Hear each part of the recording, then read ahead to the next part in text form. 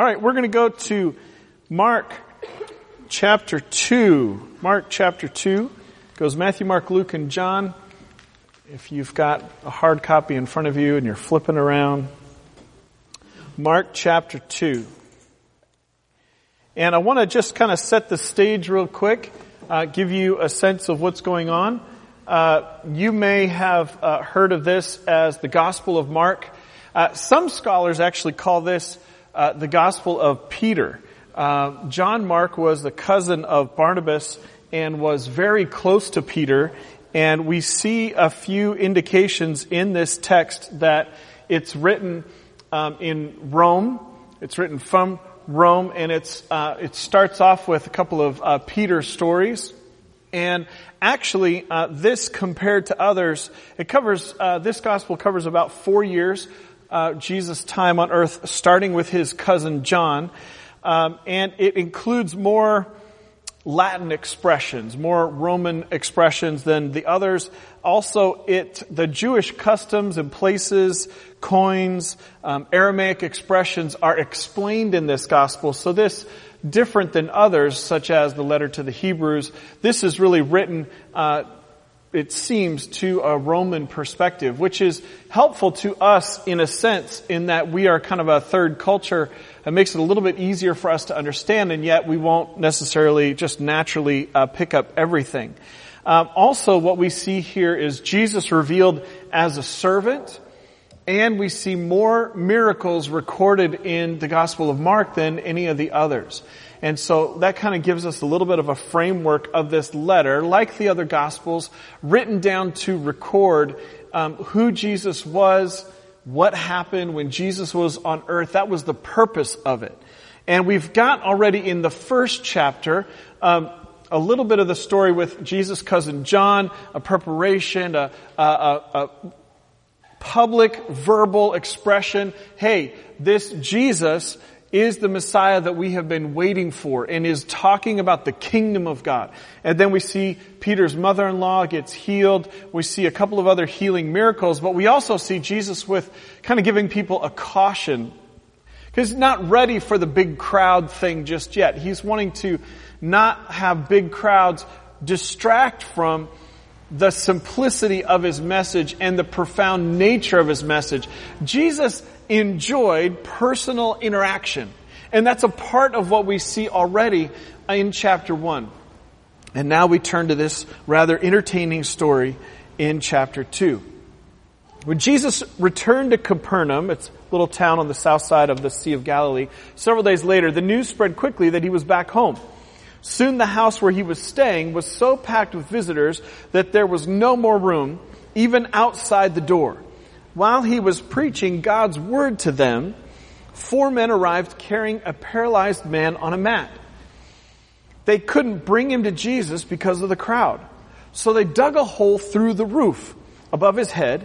Then they lowered the man on his mat right down in front of Jesus. Seeing their faith, Jesus said to the paralyzed man, "My child, your sins are forgiven." Some of the teachers of religious law who were sitting there thought to themselves, "What is he saying? This is blasphemy. Only God can forgive sins."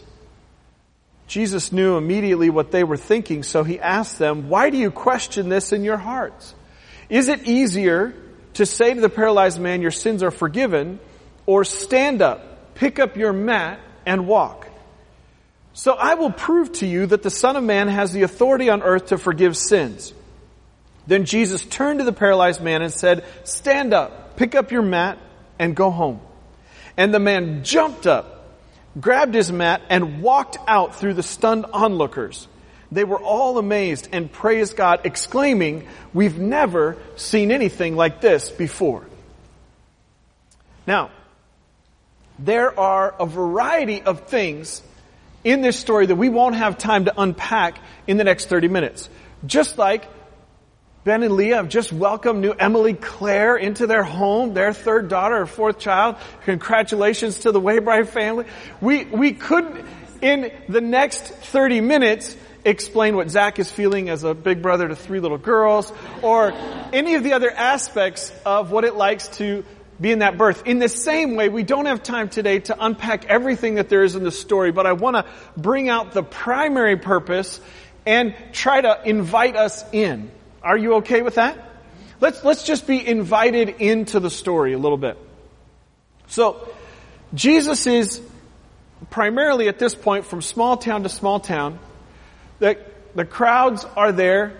The crowds are distracting a little bit from what's going on. And the setting of this story is in a house. In particular, in a house where Jesus is staying. So the homeowner is thinking like, when's this meeting going to be over? Right? Like, what am I going to have to do to get all these people out of my house? And Jesus has performed miracles, but he's preaching, he's teaching, and he's preaching the Word of God. It's important for us to recognize that Jesus respected, knew, understood, he prayed, he taught the Word of God. And I love the fact, I believe that the Bible is the inspired and inerrant, perfect revelation of Jesus. So Jesus is talking to people. He's talking to people, the house is crowded, and then what happens? All of a sudden, some pieces of the roof start coming in on the living room. Now, how many of you know that's like, hello, right? That might have stopped the teaching. What is happening? They're digging a hole in the roof. They have dragged their paralyzed friend in a stretcher up onto the roof, which is an accomplishment in and of itself. Now, poor guy, he didn't have much of a choice, right? They're just taking him where they want, right? And it's pretty remarkable to me that by the layout of the roof, they knew where Jesus would be, and they put the hole in the right place. It's because it says they dropped him right in front of Jesus. Hello. Now that's remarkable in and of itself. But I want to take this a little bit piece by piece. Because Jesus verbally marks a few aspects of this that are important. What do you think these four guys were thinking when they did this? When they're taking apart the roof and they're lowering him down. What are they thinking? Jesus comments, we get in the description of the gospel a comment on their faith. And the faith word is the same faith word that's used in most passages, and it refers to a trust, a complete reliance upon, and action. It's talking about taking action based on a belief. A complete trust, a complete reliance. Like when you step on an airplane, you're saying with your actions that you believe it's going to end up where it says on the ticket. Right? When they are taking apart the roof and lowering him down, there is a faith, a complete trust, a reliance. That's remarkable. What Jesus, and I want you to imagine that you're there, because that's what the story is there for. We can easily read through these things, think about these things, and not consider what it would have been like to be there. And I think that's really dangerous to us. What was it that Jesus saw on the man's face? What was the nonverbal communication? Now, we're not given a great deal of description about this man and what was going on the inside of him. But it seems to me that when Jesus looked at him, Jesus' decision was that the miracle that the man longed for was not the same as the miracle his friends longed for.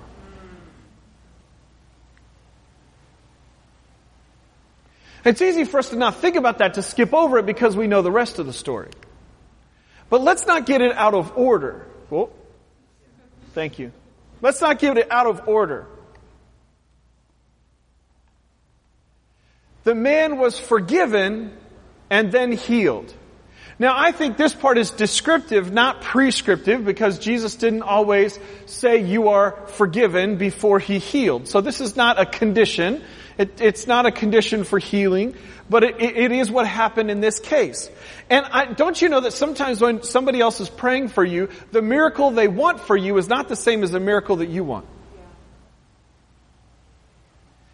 And when Jesus interacts with this person, He goes to the heart of the matter, and He goes to the miracle that the man desired most. First. That's my belief. That's my belief. Your sins are forgiven. That's remarkable.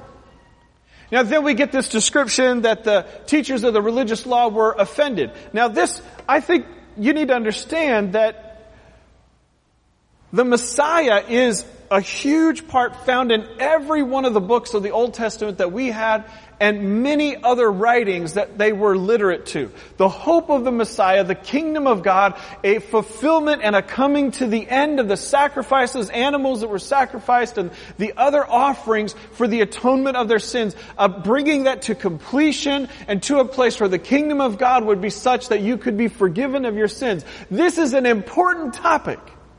A topic that they yearn for. And when Jesus said, I forgive you, that was a bell ringer. Right? Because the man's sins were not against Jesus. They were against God. And so there was a nonverbal reaction from these experts in the religious law in the room. Their disdain was visible. Right? And if you would like some animation to that, just watch Fiddler on the Roof and you can kind of fill in some blanks. Right? So, just one of my favorites. Should I sing? Do we have time for it? No, we don't have time for that. There was a disdain. But I actually looked at this week in the Greek, and there is a beat. There is a separation. There's a separation of the moments.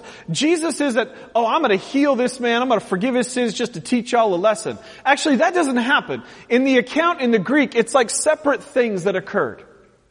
First, there's a forgiveness of the sins, and the New Living that I just read is actually not a very good translation of this. The Greek actually says that Jesus was listening to the Spirit. And then He heard from the Spirit what was happening on the inside of them and what He should say. Now that's an important distinction, because I think if we're not careful, we can just think that Jesus was just trying to bring about an object lesson. I don't think that's true, especially in this case. I think that Jesus cared about the people that He was interacting with. I do think He cared about us and what we would read from it, and He did care about the other people in the room that were witnessing it, but in His perfection, He cared very much for this individual. And forgiving that sin was, I think, about the only thing that mattered in that moment.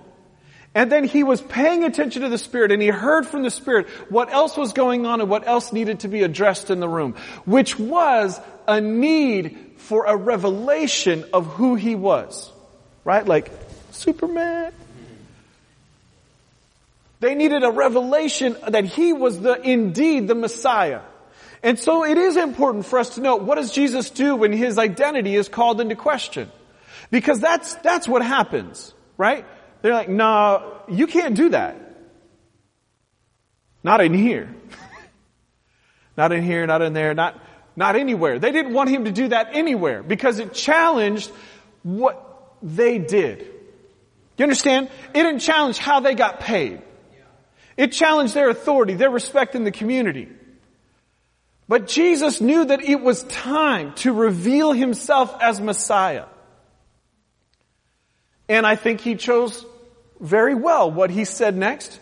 Is it more difficult to say, get up, or your sins are forgiven? I love the fact that Jesus taught with questions. So I want to talk about the main point of this story.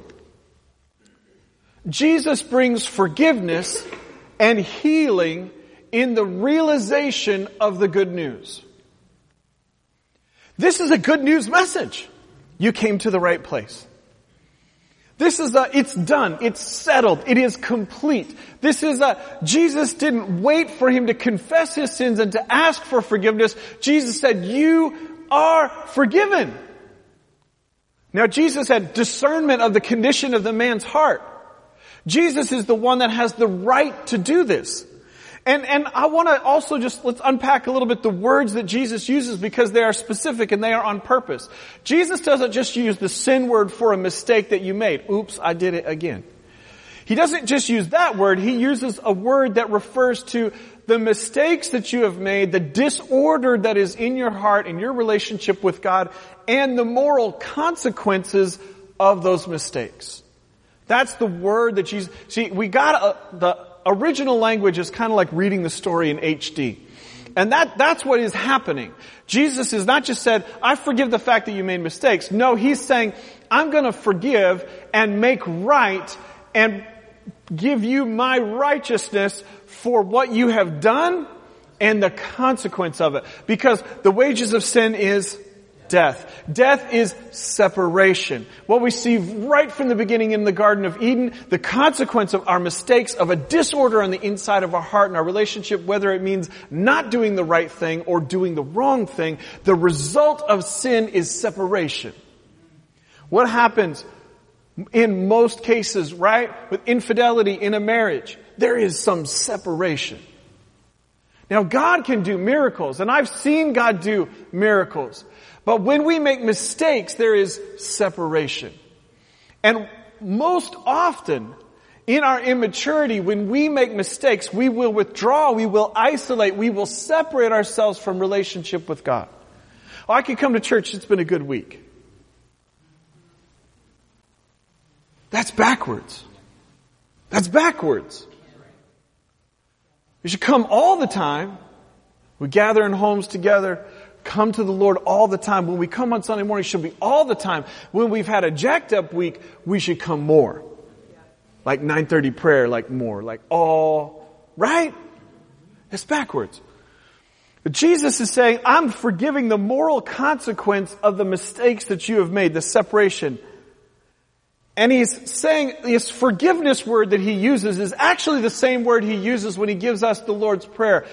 Daddy God who is in heaven, hallowed be your name, right? Let your kingdom come, your will be done on earth as it is in heaven. Give us this day our daily bread. Forgive us our sins as we forgive. That forgiveness word that he uses means to remove the guilt and restore the relationship.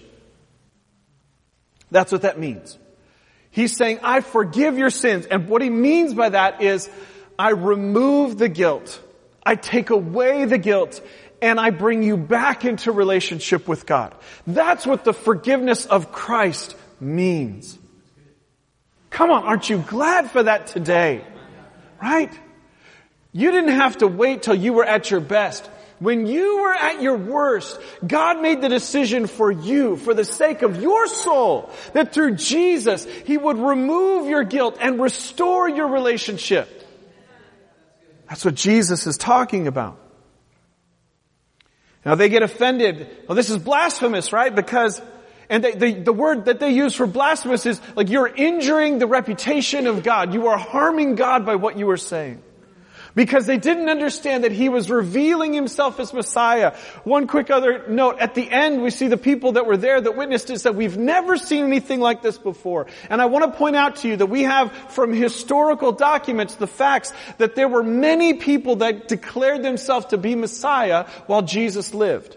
So that statement is important because they had seen people who claimed to be Messiah, but they had not seen those people do this. Say this. That matters. That's a whoa, right? Jesus revealed to be the Messiah. If we're not careful, we will live in this natural world more connected to it than our spirits connected to the spirit world. And we will fall into a belief, or maybe we have been raised in a belief, a very American idea that God may exist, but He's way far away and rarely intervenes in our world. Or maybe we'll take a separate, almost pagan, spiritual approach that Jesus is everywhere. All gods are everywhere, in everything, in this and in that and in this and in that. No. Jesus is alive. Jesus walks. Jesus talks. The Messiah. Here, Jesus Christ, Yeshua, Yamashiach, Jesus Christ the Messiah, the living one, is in our world, in our lives, involved, even when we cannot see it. We must come away from this story excited, interested, curious. Where is Jesus involved where I am not recognizing it? Now, I don't know what was going on in this man's heart, but I want to speak to what I think might be possible, that is also possible on the inside of us in our condition.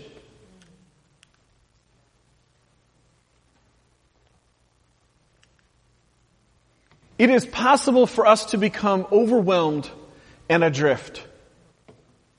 Maybe you've experienced this at some point in your life in the past. Maybe you're experiencing it today. Maybe you will experience it in the future. Wherever you are, I hope that this will be helpful to you today. When stress begins to overwhelm us, when we become burnt out on our job, our marriage, our faith, our whatever, most often it is because one or all three of these things have occurred. You can become overwhelmed and adrift when you lose God's perspective for your life. Maybe you had it at one point. Maybe you read it at one point, but there's been a drifting. There's been more time and energy used trying to self-medicate, reading, listening, thinking about other people's thoughts than the thoughts of Jesus. When you lose God's perspective for your life. I have to be honest with you. I care a lot more about who Jesus is and what Jesus said and how Jesus thinks and how Jesus feels than what most living people write. I get questions all the time. What do you think about this person, that person that's on TV and the internet, these Christian celebrities? Hey, God bless them. If they're serving Jesus, God bless them in their ministry. I don't have time to keep up with all that stuff. I'm concerned about what Jesus thinks about what's happening today. Like, is this person good? Is that honestly, I'm sorry, I'm not always the best person to tell you. And I hear people rail on and accuse Christians that I actually know personally, that I've actually spent time with personally, that are national names. And no, that criticism is all wrong. If you spent a week in their church, you would know that criticism is all wrong. So my point is, when we lose God's perspective for our life and we get distracted with other things and we start to feel like other things and thoughts and concerns are more important than God's perspective for our life, that's when we can become adrift. And as a result, overwhelmed by the challenges, the concerns of this life. Second, you can become overwhelmed and adrift when you lose your vision for the future. God loves you, and He's got a plan for your life. And there is a hope in front of you. We believe in the steps to recovery. So we do Celebrate Recovery here and in prisons, and those steps are helpful, but I have yet to see somebody live free from addiction without hope for the future. You've got to have a vision for your life, and it better come from God. Some of us are adrift and overwhelmed because we're serving our vision for our lives. Third, you can become overwhelmed and adrift when you live under stress for so long that you finally give up. Pastor Ben, you're bumming me out. All right. I just finished a book called Endurance. I think the first thing I ever watched on Netflix was a documentary about endurance. This story. On the screen you see a picture of Ernest Shackleton. This is a man who set out to, let me read this to you. In August 1914, the polar explorer Ernest Shackleton boarded the Endurance and set sail for Antarctica, where he planned to cross the last uncharted continent on foot. In January 1915, after battling its way through 1,000 miles of pack ice and only a day's short sail of its destination, The Endurance became locked in an island of ice. Thus began the ordeal of Shackleton and his crew of 27 men. For 10 months, the ice-moored Endurance drifted northwest before it was finally crushed between two ice floes. With no options left, Shackleton and a skeleton crew attempted a near impossible journey over 850 miles of the South Atlantic's heaviest seas to the closest outpost of civilization. Their survival and the survival of the men they left behind depended upon their small lifeboat successfully finding the island of South Georgia, a tiny dot of land in a vast and hostile ocean. Now, here's what happens. They live on the ice, and then smaller and smaller chunks of ice. They've got sled dogs, and they're able to kill seals and penguins and survive. Over 500 days, they're able to survive, locked in ice, too treacherous to try to cross.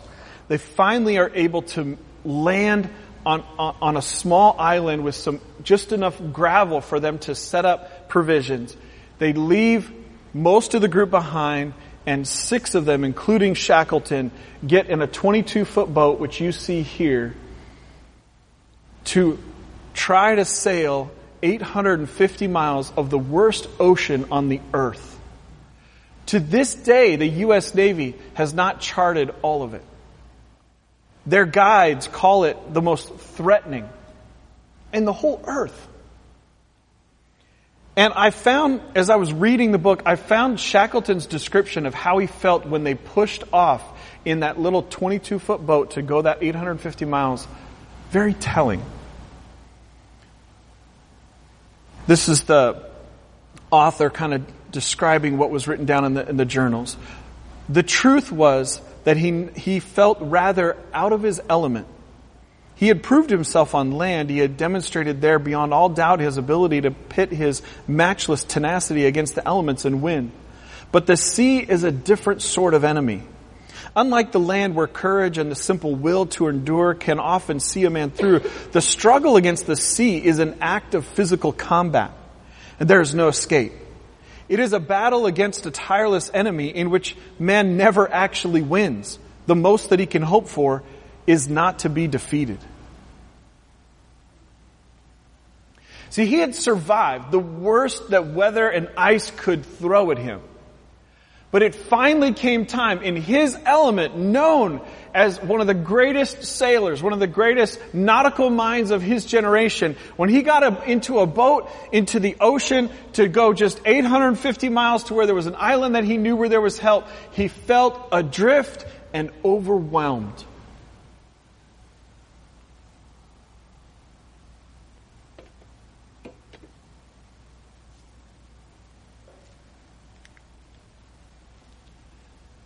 If you're not careful, you will find yourself feeling that way about your life. Maybe you have before, maybe you do today, maybe you will in the future. Pastor Ben, why are you so intense about these small groups and Sunday mornings and Purple Book and Jesus? Because I know every human is going to have moments like that. I'm not your answer. The person next to you is not your answer. Whatever you're using to self-medicate is not your answer. Jesus is the answer. Jesus is the answer. Jesus brings forgiveness and healing in the realization of His good news. It's time for us to believe, receive, and respond. Maybe it's a first time prayer that you need to pray today.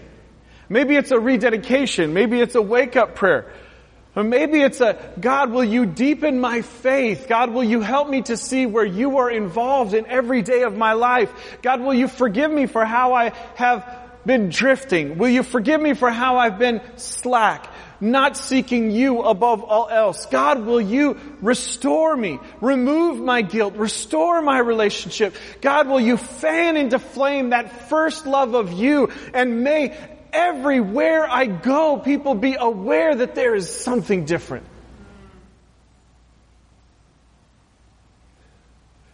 The good news is true.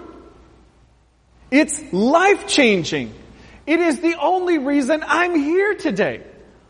It is the only way I can smile today. The good news is eternal. Are you overwhelmed and adrift because you're more focused on the natural world than the spiritual? If we go to war, if we have another civil war, if we have a president who is the Antichrist, none of that will change who Jesus is to me.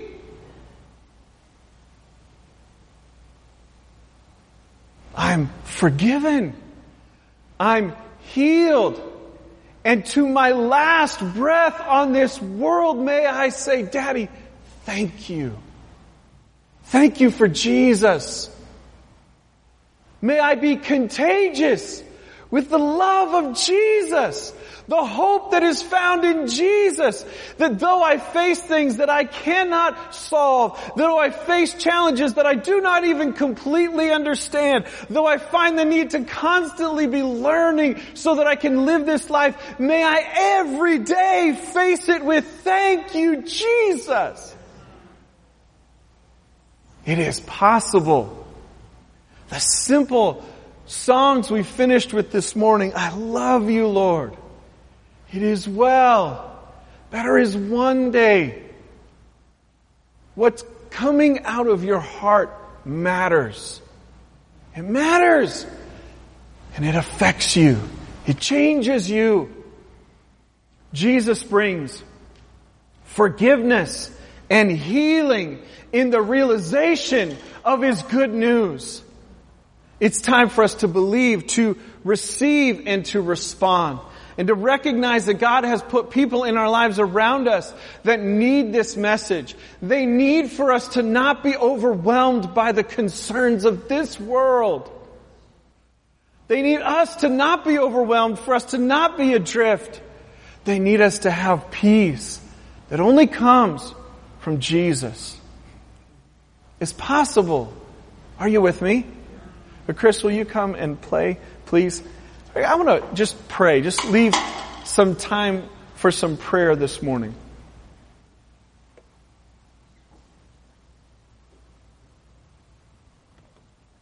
I'm going to give you a couple of questions to consider. And you can even just listen to this on the recording later. This story, it's kind of goofy. You're tearing a hole in a roof and just to heal a man who was paralyzed. What we see in it is that God does the impossible. And some of us, whether we're facing addiction or depression, anxiety, eating disorders, whatever, there is something in our life that we're paralyzed to solve. And we can become hopeless, overwhelmed, adrift. God doesn't want that for us. He wants us to look to Him as the answer, as the miracle worker, right? That's what He wants. So, a few questions to consider in your spirit this week. What do we learn about God from this? What do we learn about God? What do we learn about ourselves from this? What does this say about who God is? Remember, everything about Jesus reveals something about God. What does this say about who God is? And what does this say about who we are? What does this say about how God sees us and the areas in which we're paralyzed? What does this say about your past? What does this say about your present? What does this say about your future? What does this mean? Is it true? Does it make a difference? Jesus brings forgiveness and healing in the realization of His good news. I'm going to pray, but I want you to have a freedom today to stay as long as you want to stay, to pray, to reach out to God, to ask somebody else to pray for you, to ask God for change. For some of us, we need to receive the power of the Holy Spirit. We've been trying to do this life on our own, out of our flesh, out of our own strength. We've not received the power of the Holy Spirit. That was an essential part. That was in Mark chapter 1. See the voice of the Father, the Holy Spirit's interaction. Some of us need to ask God for the Holy Spirit to immerse us, lead us. Whatever it is, you reach out in prayer today for God. I want to close in prayer. Just today, we don't always do this, but I'd like for you to respect this space for prayer after I dismiss. Take your conversation to the back of the room where there's drinks and refreshments today. God, every one of us need you. Every one of us, myself included. Every one of us are thankful for a revelation of Jesus.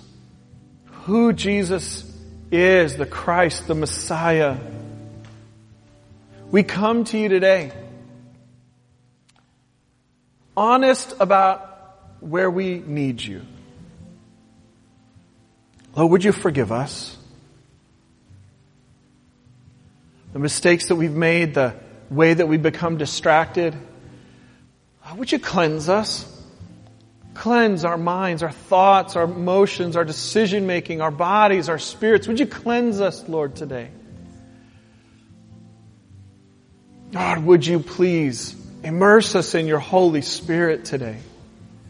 Would you please lead us by your Holy Spirit?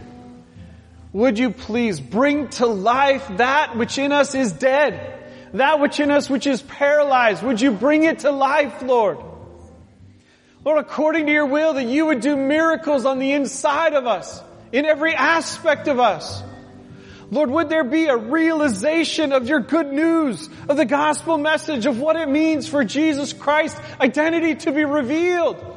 That you can forgive us of sins. Healing miracles are a proof that it is possible, that it is real. The fact that the resurrected Jesus Christ walks the earth today is a proof that forgiveness is possible.